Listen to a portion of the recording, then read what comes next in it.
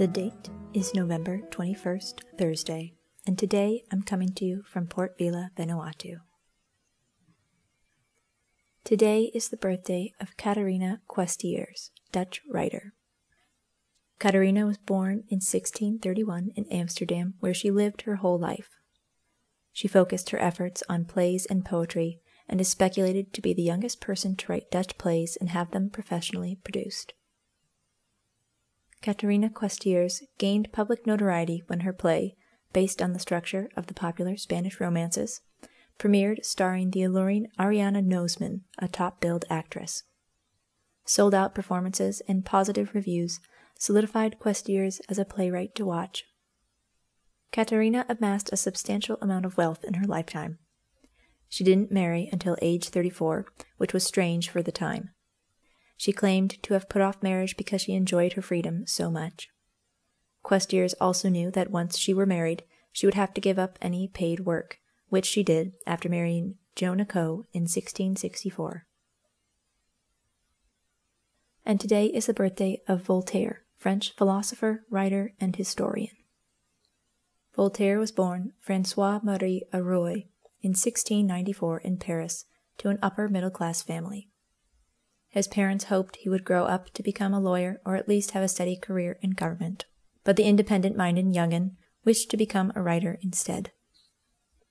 However, young Voltaire did still have to make money, and so he worked some jobs set up by his father.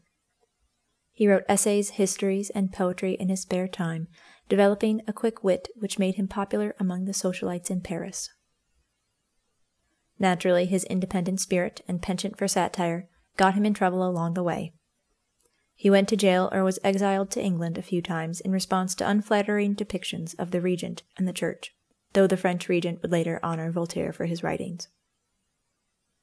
Voltaire adopted the name Voltaire in 1718 after one of his spells in the Bastille.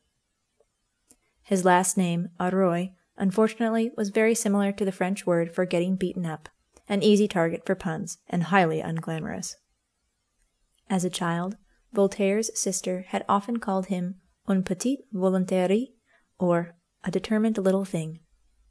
Voltaire is also an anagram for the Latinized form of the French name Arouet. In any case, it certainly made him stand out even more among his contemporaries. Voltaire's exile to England proved rather productive as he mixed with the best the literary community had to offer.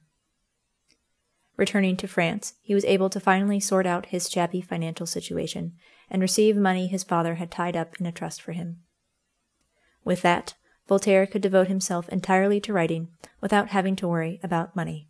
Must have been nice. Voltaire lived to the ripe old age of 83, quite a feat in the 18th century.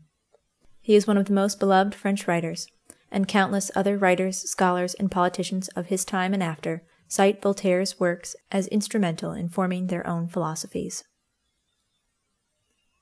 Famous quotations attributed to Voltaire include, "Best is the enemy of good. Those who can make you believe absurdities can make you commit atrocities. The more I read, the more I acquire, the more certain I am that I know nothing." And finally, common sense is not so common. Today is also the birthday of a dear buddy of mine, and so today we have Lucille Clifton's exceptional poem, Birthday. Today we are possible. The morning, green and laundry sweet, opens itself and we enter blind and muling. Everything waits for us. The snow kingdom sparkling and silent in its glacial cap, the cane fields shining and sweet in the sun-drenched south. As the day arrives with all its clumsy blessings, what we will become waits in us like an ache.